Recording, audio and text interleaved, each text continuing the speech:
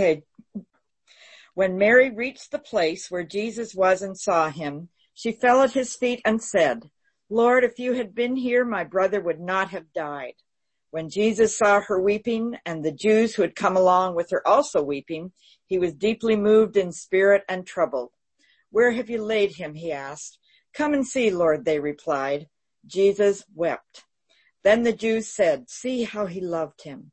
But some of them said, "Could not he who opened the eyes of the blind man have kept this man from dying?" Jesus, once more deeply moved, came to the tomb. It was a cave with a stone laid across the entrance. "Take away the stone," he said.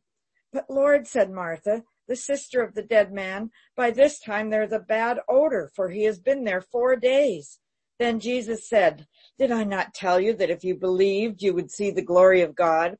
So they took away the stone. Then Jesus looked up and said, "Father, I thank you that you have heard me. I knew that you always hear me, but I said this for the benefit of the people standing here, that they may believe that you sent me." When he had said this, Jesus called out in a loud voice, "Lazarus, come out." The dead man came out, his hands and feet wrapped with strips of linen and a cloth round his face. Jesus said to them, "Take off the grave clothes and let him go." Amen. Wow, quite a dramatic passage, and added to the drama, I actually managed to shut down my whole system really while I was being read, but I'm glad you all continued without me. I want to pick up a little bit on last week. Remember, we talked about vulnerability. We looked at the example of Paul and he's come to this realization of humility, of, power in weakness, his thorn in the flesh, and how God spoke to him. So he began to boast in his weakness. Well, I want to reflect a little bit about along those lines of what we see in the life of Jesus and how he expresses his compassion, but he goes beyond compassion. So I kind of entitled this Compassion Plus. So Lazarus was a good friend of Jesus. His home was a place that Jesus was familiar with Martha and Mary. And earlier in the story, we read that Lazarus was sick, and word was sent to Jesus, but he doesn't go immediately. In fact, by the time he arrives, we're told in the text that Lazarus has been buried for 4 days.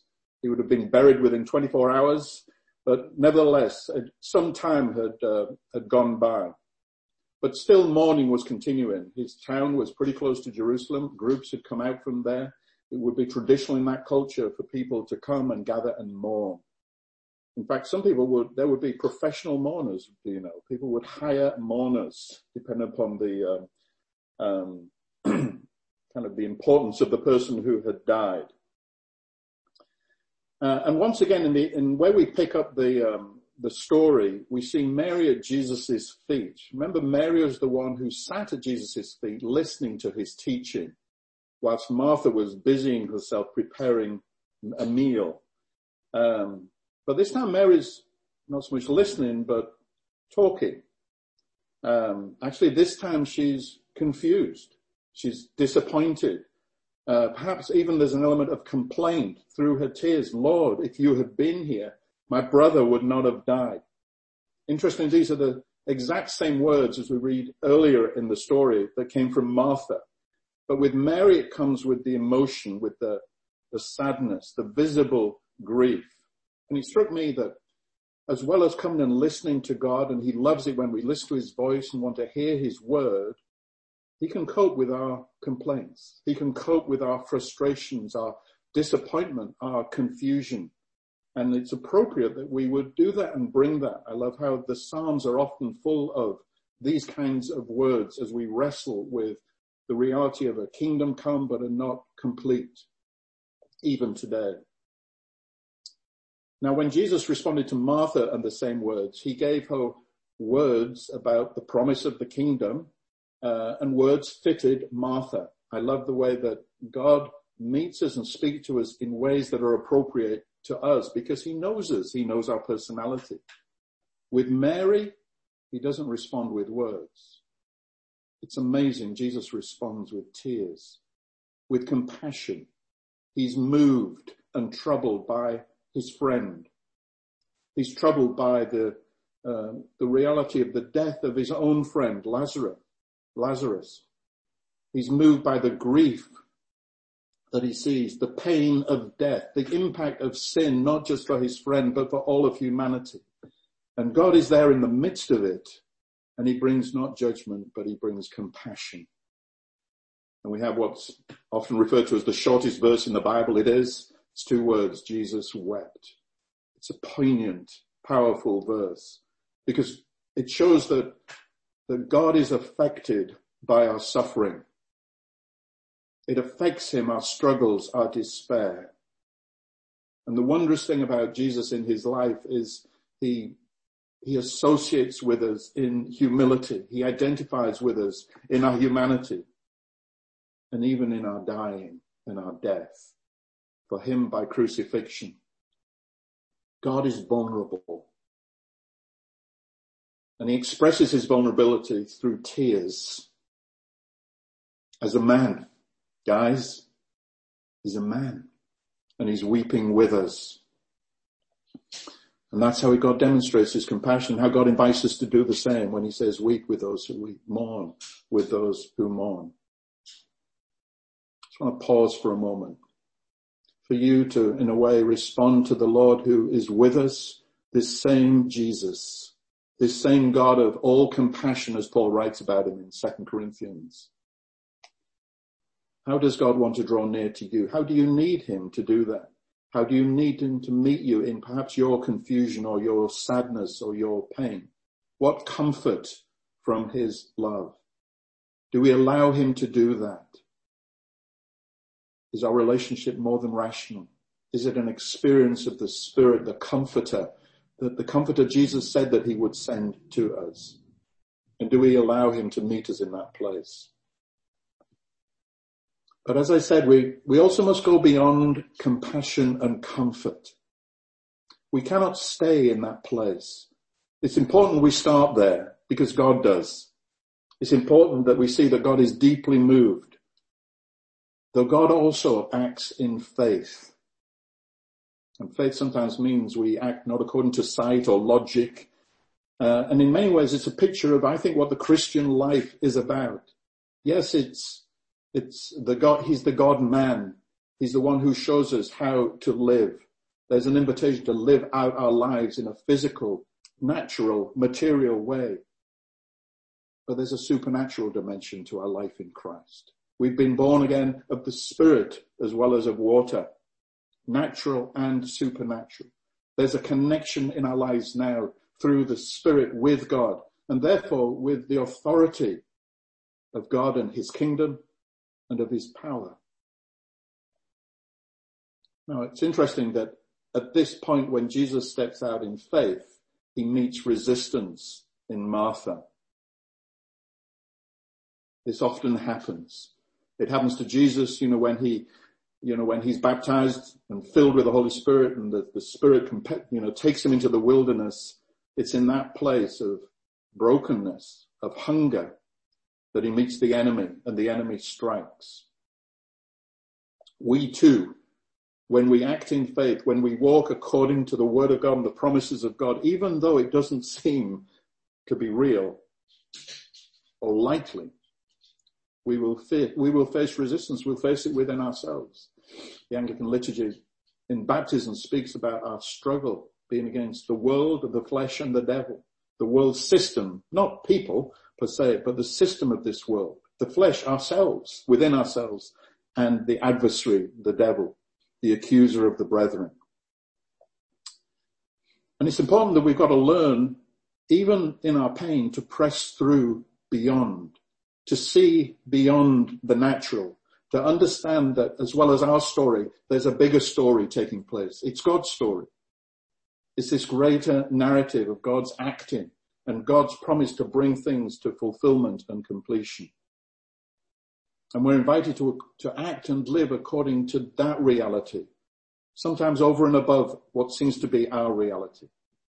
And when Jesus responds to Martha earlier, he'd said, "Did I not tell you?" In other words, I've said it, Martha. This is the word of the Lord. Did you hear it? Did you believe it? Do I need to remind you? He said, I am the resurrection and the life. He who believes in me, though he may die, he shall live. Whoever lives and believes in me shall never die. Do you believe this? Do we live as if it is true? You see, we're people of the promise. We're people who live according to the word of God and the promises of God. And this is where his word is so vital in our lives. It's a living word. It's a word that brings light to our path. It's a word that gives us life, I believe. And I want to encourage you that if there are words that the Lord has spoken into your life, encouragements, allow those to be kindled afresh, to be stirred up. You know, we have a responsibility in this. As Paul writes to Timothy, you know, stir up the gift of God which is in you. Now, I think fundamentally that's the Spirit of God, but it's the Word and the Spirit working together. Perhaps there have been words spoken over you, and this may be a time to revisit those, to bring those before the Lord, to ask faith to rise in your heart. I know I've had several words spoken over my life, and I was reminded as I was reflecting about this of before I even went to seminary and just being prayed over by my pastor and a group of elders, and just words of revival, words of a move of God that to my mind is unfulfilled yet, but I'm believing for something of God. And I found that brought back to mind, and I wanted to lay that before the Lord because of his promises to us. But the question is, how does Jesus do this? How do we do it? How do we not get consumed by the natural and our circumstances and sometimes our pain? And sometimes we want to languish there and have our pity party and receive all the comfort we can get.